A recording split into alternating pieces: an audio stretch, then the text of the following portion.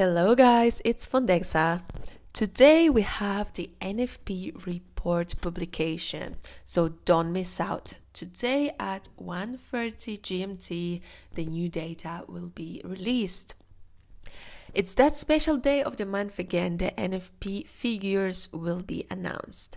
From Wednesday's released ADP report, we can see the companies added 475,000 positions in February, which again exceeded the 75k lower estimation of Dow Jones. The biggest gains were reported in leisure and hospitality, as this sector itself has added as many as 170,000 new jobs. It's worth remembering that the ADP is a precursor to the NFP, which normally gets even more eyeballs. Regarding the NFP figures, analysts expect the US to add 400,000 new jobs in February. The estimate represents a slightly worse number than the 467,000 a month before.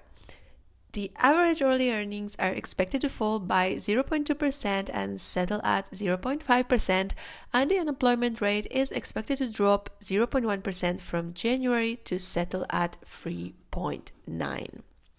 What do you guys think? What's your take on the impact of the NFP and early earnings report on the USD crosses? Let us know.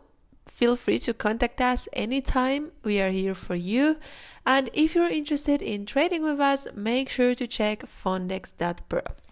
That's all for today, pals. I hope you have an amazing NFP trading. See ya.